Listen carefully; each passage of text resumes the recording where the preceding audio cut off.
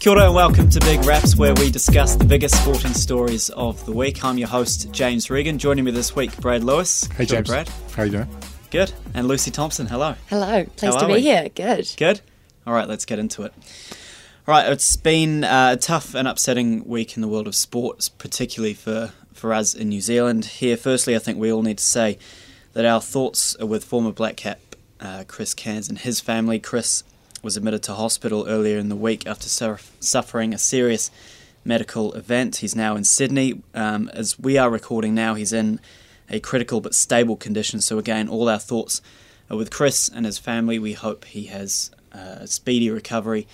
Brad, he was a hero of yours growing up. Would you like to say a few things? Yeah, look, Chris Cairns was my sporting hero when I was growing up. Was a massive fan of everything about the way that man played cricket. He was an exciting batsman, a fantastic bowler who won Test matches for New Zealand with both bat and ball and ODI matches. And just, you know, my fandom, I modelled my batting style on him and I modelled my bowling style on him. That's how much of a fan I was of Chris Cairns. And there's a lot of stuff that sort of happened post his career that we don't really need to talk about. He was proven innocent of all those sort of things. So it's just, I think it's a real shame the way he's been lost to cricket in New Zealand and cricket around the world. He was a Sky commentator for a while there. Has kind of gone off to Canberra and done his thing. I was shocked when I heard that news. I was watching the bulletin. And Gordy read it out at the end there, and I just sort of sat there for a second and was just like, what? Like, 51, it's really scary. You know, I'm in my 40s, and Rigger on the AM show this morning said he's sort of, starting to think about that as well now. You just don't know. And, yeah, look, all the best to Chris Cairns. I hope he pulls through this for him and his young family. And I hope that some bridges can be mended with cricket, and down the line Chris Cairns can be celebrated for the great cricketer that he was. Absolutely, yeah. Yeah, it's worth saying again, all our thoughts are with Chris from everyone here at News Hub. We're cheering for you, mate, so all the best with your recovery. Also this week, the cycling community was rocked by the sudden death of one of their own. Olivia Podmore died suddenly earlier in the week. In a social media post, Olivia made it clear that she had been dealing with some mental health issues. The post also criticised Cycling New Zealand and high-performance sports. Again, all of our thoughts are with Olivia's friends, families, everyone in Cambridge, everyone who has been affected by this tragic news. Eric Murray, a friend of Olivia and a Cambridge local, spoke earlier in the week, and what stood out to me was he said he had wished Olivia had said something to him. I think they were together not too long ago.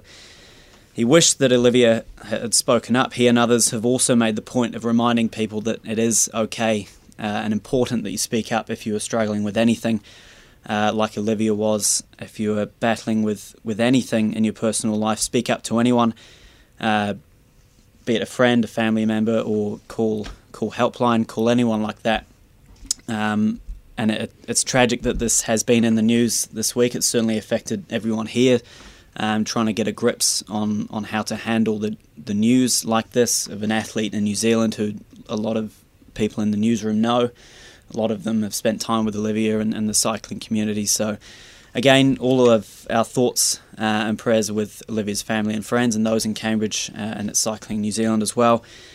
I guess from each of you, I guess the main thing that's come out of this is the need again to remind ourselves that athletes A, are human, and B, that anyone can be struggling with anything that we don't know about, even those who on the surface are happy, successful people, and they may well be, but this what we're dealing with, I guess, at the moment around mental health doesn't clear itself from anyone. It affects everyone. So Lucy, just a few thoughts from you about what's happened this week. Yeah, obviously I was shocked to hear the news of Liv's death, and my heart goes out to her friends and family all around the country, and I really hope that if anything can come of this, that there's some changes born out of it, whether it be changing to funding models or change to attitudes or whatever it might be, but we can't afford to lose any more lives, athletes, to systems that perhaps aren't looking after them. So yeah, my thoughts are with her family and friends at this time, but really hope that something good can come out of it. Yeah, that's probably the one thing we can hope, and I think that's kind of what Eric Murray was touching on. If something does have to come from this. It's the fact that attitudes continue to change, but also things at the top level of sport start to change maybe as well in New Zealand. Yeah, and I think one thing that really concerns me, and we saw it during the Olympics with several athletes talking about their battles with mental health, and Simone Biles was the case that caught most people's attention. And look, I trolled through social media, and just some of the naivety in those comments talking about how she's taking a spot away from someone else, and if she's not up to it, then why was she there? We're talking about arguably the greatest sportswoman on the planet right now. Just had a personal issue on the biggest stage. It happens, like I've had my own mental health issues, not in the public eye either, and I know that I struggled through a lot of that stuff, and I had people around me. I cannot imagine what it would be like to be an elite sports person with the pressures of performing and on your shoulders every single day. Like, you think of what the pressure of Simone Biles, where the American media was talking about her as she was going to win 6 gold medals in Tokyo. And I think, Jacinda Ardern said it ahead of COVID, right? Like, be kind. I think that's the message I'd like to send out to the people is, if you've got nothing positive to say in a case like this, then keep your opinion to yourself, because, we hear sports stars say, I don't read social media, but we know they do, right? We know they look at the comments, they look at the headlines and stuff like that. So, just be kind. And if you've got a negative thought in your mind about your thoughts around an athlete pulling out for mental health reasons, keep it to yourself. You don't need to express that. Be positive. And we live in a world now where these athletes are in the public eye every single day. And we don't know what they go through. We don't know what Olivia was going through. She obviously had the disappointment of missing out on the Olympic Games. She had a phenomenal 2019, was probably in the form of her life. And, like Eric said, he just wished he'd known. And we just have to be kind to people and ask your mate, are you okay? Like, even if just every day, just ask your friends, are you okay? Absolutely. Well, once again, our thoughts with Olivia, her family and friends, and everyone in Cambridge. But we are going to change gears a little bit. The second All Blacks test at Eden Park gets underway this weekend against the Wallabies after maybe a rusty performance first up, but they still put them to bed fairly easily. Brad, what did you make of the first test, but also looking ahead to this weekend as well? Look, Jimmy, there were some positive signs. 33-8 up with 13 minutes to go is you're in a pretty good spot. But to let that slip away is really disappointing. Conceding 17 straight points. Wallabies, were never a threat to win that game. But if they'd brought their goal-kicking boots to the table, maybe they would have, missing, 5 of 7 goal attempts. There's a few issues of concern, but at the end of the day, it's their first test match against a top-tier nation, a top 5 ranked side in the world, top 6 ranked side in the world. They're at the Fortress Eden in Eden Park. I think they'll get the job done this weekend. There are some aspects there, a bit worrying about the bench struggling, but as Brad Weber said at training this week, maybe the guys were just a little bit too excited to get out there and make an impression with the game in the bank. You're up by such a big margin, you feel like you can be a little bit more ill-disciplined around the ruck, or you can throw the ball around a bit more. But encouraging signs there. I would like to see Richie Mo'unga stamp his mark on a major test match with a complete 80-minute performance where he dominates the game and not comes in and out of games. That's the one thing for me that is missing from Richie's game and the All Black level, is that dominant test match performance. Yeah, and we know he can do it. Yes. Well, we've seen him do it so often. He's been the best player in Super Rugby for 3 seasons straight. Like, he can do it. He just needs to... I don't know if he feels like he's got such quality around him that he doesn't need to, but, he needs to stamp his mark on a game and dominate from the first minute to the 80th minute, which is the likes of what Dan Carter and Beauden Barrett have done in the past. Yeah, just one injury-enforced change to the starting 15 with Anton Leonard-Brown out. And the phenomenal Will Jordan onto the wing with Rico at centre. Great to see Will Jordan get a chance. That's what I'm most looking forward to. He's got a lot of fans in this office, right? So, really looking forward to seeing Will Jordan back in action in his first test against the Wallabies, I think. So yeah, and consistency as well, which I think after those first 3 tests of the year in June, July, there was a bit of chopping and changing as Ian Foster kind of worked out his best 15. It's obvious, and he said that he knows his best 15, but consistency as well, Luce, is good to see for anyone, but particularly Ian Foster, who obviously knows his best side now. Yeah, I think we are starting to see a wee bit more of that consistency again with the lineup. Obviously, just that injury-enforced change with Anton Leonard-Brown out. So, yeah, much like Brad, looking forward to seeing a full 80-minute performance. I think that's something that lacked, whether it be just being the first test or getting back in the swing of things. I'm not sure, but that's not typically the All Blacks fashion. We seem to push in we that finished last. strong. We Yeah, finished that's, strong. That's our strong Yeah, point. so I'm hoping to see a wee bit more of them this weekend. I'll be at the game. Bledisloe too. Bring it Yeah, on. Liz. Speaking of finishing strong, TJ Perenara also returns. He'll come off the bench, and if anyone can finish a game strong, it's him. He hasn't played for the All Blacks since they played Argentina in November, so it'll be interesting to see how he comes in and adapts. He obviously didn't play any form of Super Rugby, if I'm right there, so he's come off a season in Japan where he'll probably feel refreshed, and he'll have learnt a lot over there as well from his time in a different kind of game, but it'd be great to see him back. The Wallabies also have a couple of returning players. Marika Korombetti and Lachlan Swindon return from them. Two good players. Two really good players. Yes. Matamua is at 12 as well, and it is do or die for the Wallabies as well. Do we think they might be able to sneak one in? Well, Tamua will be in this team for his goal kicking because he is the best goal kicker in Australia. He's great with the boot, so look out for that. And he's also a steady ship, sort of in that midfield, very, very experienced player and has played well against the All Blacks before. So I like that move from Dave Rennie. Look, I think the Wallabies will be in this game again for the first half. It's just a matter of they've got to stop the All Blacks from going back to back, right? You can't let the All Blacks get 2 tries on the bounce, so they need to stay within that 7-point margin. If they do that, as they proved last year in the final test in Sydney, I think it was, then they show that they can finish strong. They did that again last week, and this is an All Blacks team that I wouldn't say they're lacking in confidence, but I wonder if they're, with a 50-50 record for Ian Foster, I wonder if there's a little bit of lack of self-belief in this team. Like, you wouldn't think it because they're such a great side, but since that World Cup semi-final loss against England, they haven't looked that same sort of side that dominated world rugby for that 3 or 4 year period.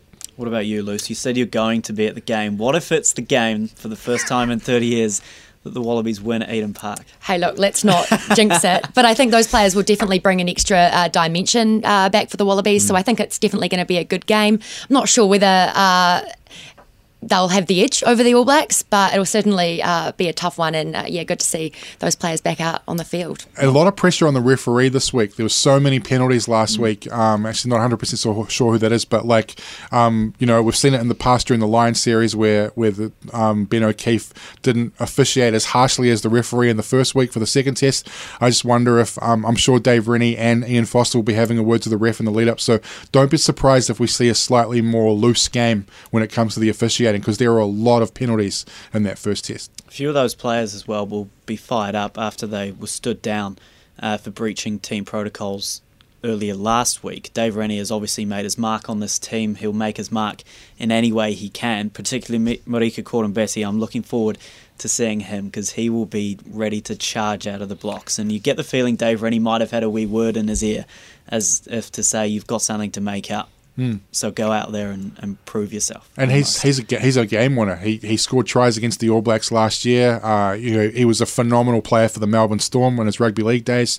He's a match winner. I'm actually excited because there are question marks over the way they finished last week. Let's not forget though that from pretty much the start of the second half till 12 minutes to go, the All Blacks were dominant, right? They had a dominant massively 20-minute period where they were scoring at will, and they made it look easy. So if they channel that 20-minute period, they'll be dominant again.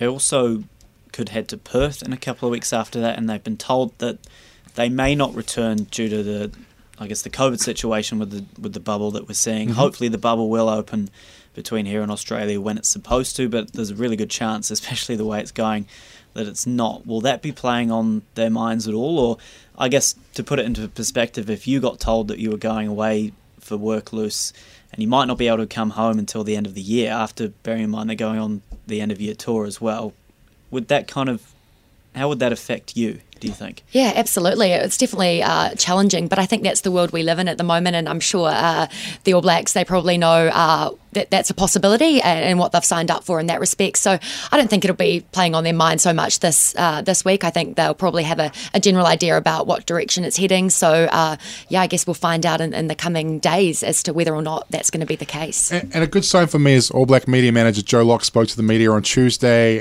sort of about that situation. He says, look, they're professional players. They've talked about it as a group, and there's, the Warriors have done it, the Phoenix have done it, the Breakers have done it. They understand the environment that they're living in, and despite the fact that several of them have young families, they realise that it's an honour to represent the All Blacks, and so that's encouraging. And Joe sort of said that the general feeling is pack big, because you don't know how long you're going to be on.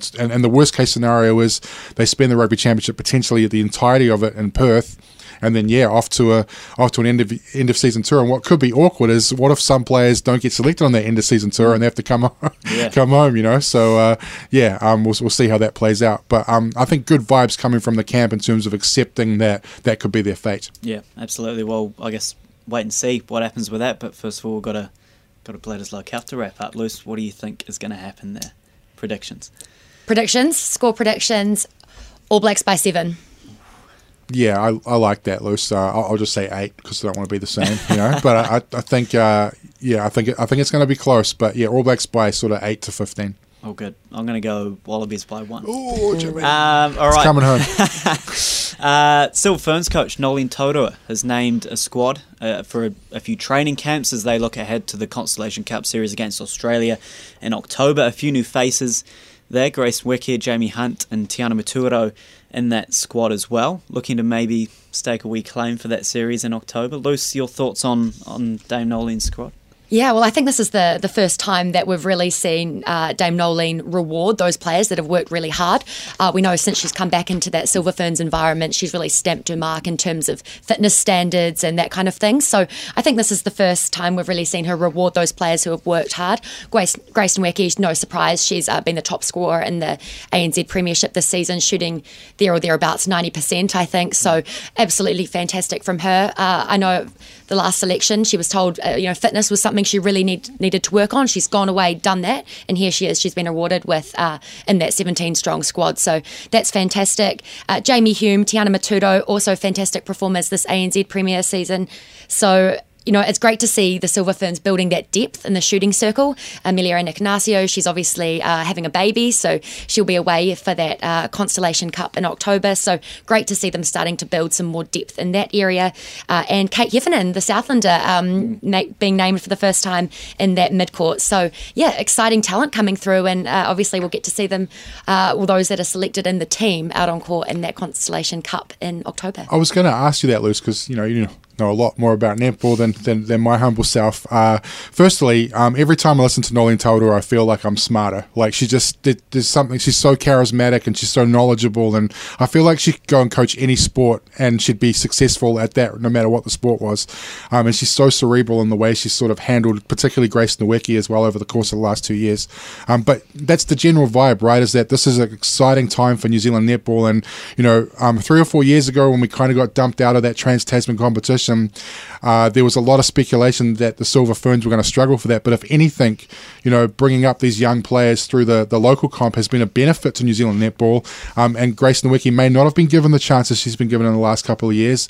And she's proven that she's a world-class player at, 18, 19 years old. But she's not the only one, as you mentioned. So I guess the end question to that is this the time where we can now maybe dominate Australia, or at least go into a series thinking, we should beat, because the feeling from Australia is that this is the Silver Ferns time, so to speak, where they've got the really quality young talent coming through the system.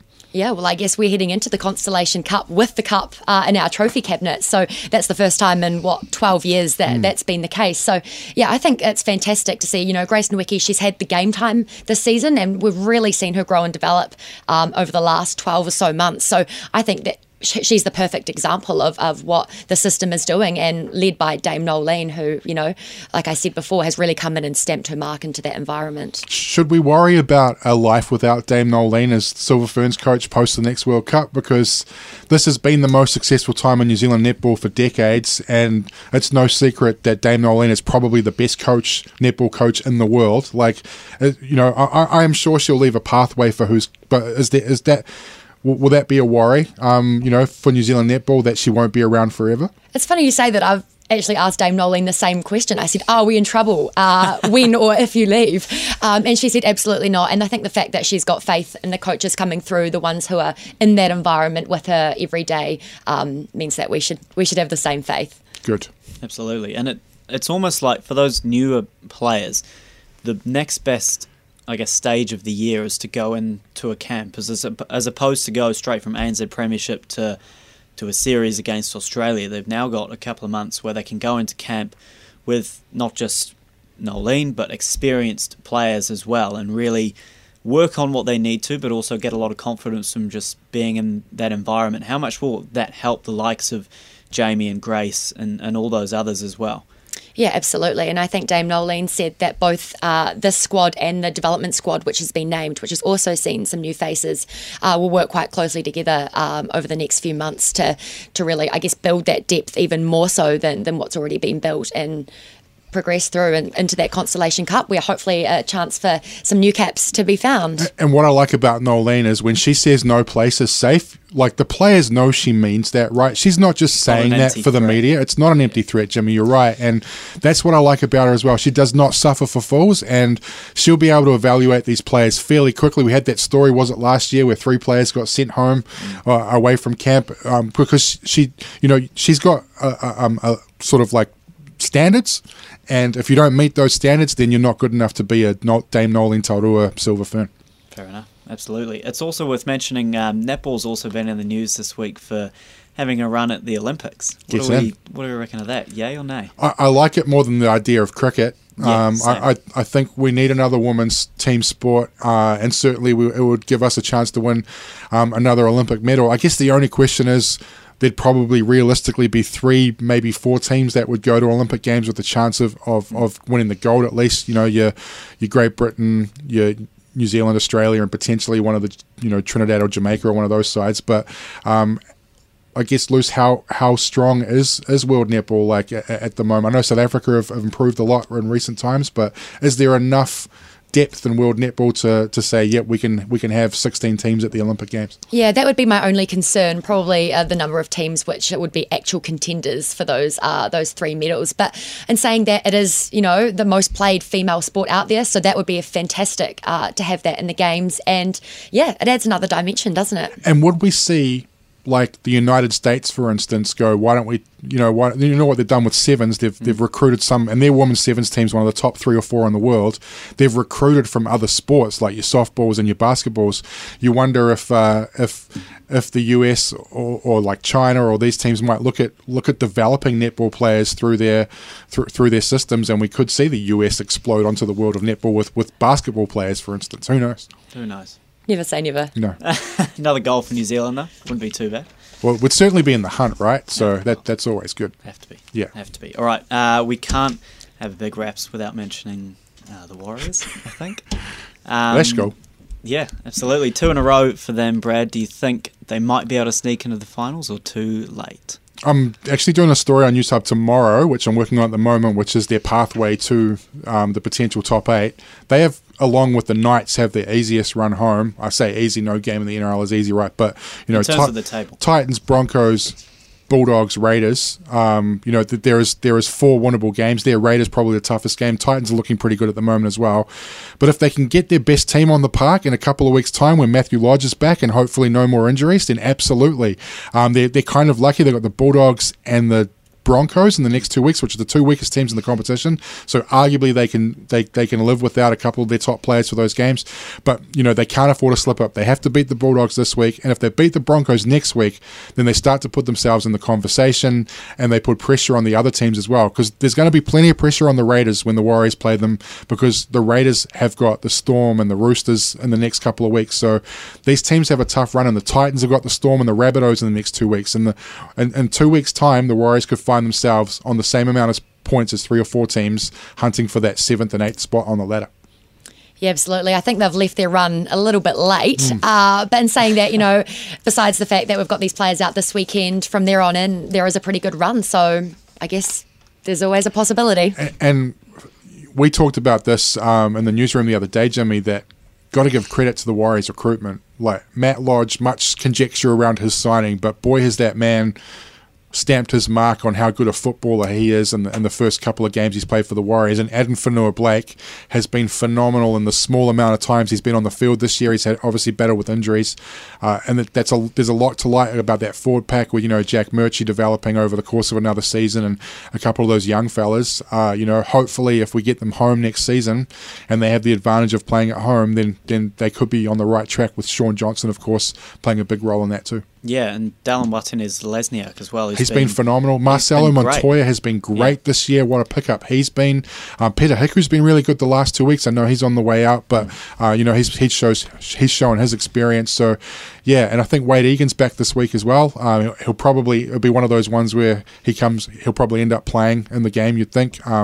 But yeah, if they can get their best team on the park this year, then they're a chance. Absolutely. Yeah. It's also worth pointing out that Dallin, showing the kind of leader he is, he's only new to the team, but he missed the birth of a child to play in those first couple of games when everyone had to move to the bubble. I think I'm right in saying that. So we talk about mental health and the strain that these guys are under, and I think he deserves a lot of respect from Warriors fans and anyone involved with the club, who I'm sure they're all getting around him. But man, what a tough ask, and what a gesture, I guess, and so well done to him, and mad respect to him. It's just a season of what ifs though, right? Like more so than any other year for the Warriors, because there's been 5 or 6 games. That's 12 competition points we're talking about that they probably should add to their total. At least 4 of those games they should have turned into wins. The Cowboys game, both the Knights games, both the Manly games. They've had so many games this year. The St. George Dragons game, like where they should have won. You add 4 points to their total right now,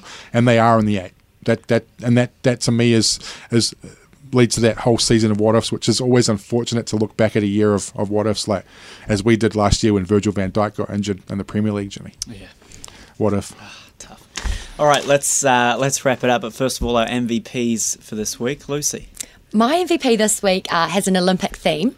So, yeah, it's a story I came across. Hansel Parchment. So he went on to win the 100-metre hurdles at the Olympic Games. So there's a story about him heading to his semi-final. He actually jumped on the wrong bus to get there, found himself at the wrong venue. But one of the officials kindly paid for his taxi over in Tokyo to get him to the right venue. We here obviously qualified in that semi-final and went on to win the gold medal. So he has tracked down that official, taken her the gold medal, shown her what he won and things like that, paid him back for the ride. And so my MVP of the week is that volunteer who helped Hansel Parchment win a gold medal at the Olympics. Amazing. Brad. My MVP is Rob Waddell. Phenomenal job as chef de mission for the New Zealand Olympic team. You look at the interviews with all of our medal winners and even the guys and girls that didn't medal, as they talked about the strong culture that has been built within that New Zealand team, and New Zealand team written on the fern and what have you. He's built something really special within that village, and David Nika talking about how it was the best 2 weeks of his life says a lot to me. And we talk about mental health. That's a guy that was in a really dark spot a year ago, wondering where he was at, and phenomenal performance by David, by the way. But yeah, Rob Waddell gets the shout out for me. Great job looking after that team in a really tough environment where they were coming in and out of camp, with people out 24 hours after they competed or whatever it was. So I think he's done a phenomenal job, and to deal with all the problems that would have come out of a COVID Olympic Games. All right, mine is Grace Weke. Yes. She was phenomenal in that final. I think she made all but 3 points of the Mystics' goals. Yeah, I think she shot at 94%, which in a grand final, her first grand final, Clutch. Remembering she's 19 years old. Yeah. It's pretty phenomenal. Yeah, She's so mature, and she speaks. Yeah, great call. She's one of the most exciting sports people in New Zealand right now. Yeah, really cool. So well done to her. All right, we'll leave it there. Thanks so much for joining us. Nice job, Jimmy. All Thank good. you. Yeah, just a reminder, if you are struggling with anything, don't feel afraid to reach out and speak to someone if you really need to. You won't regret it, I guess, and we hope you do. So, other than that, Kia kaha. Yeah.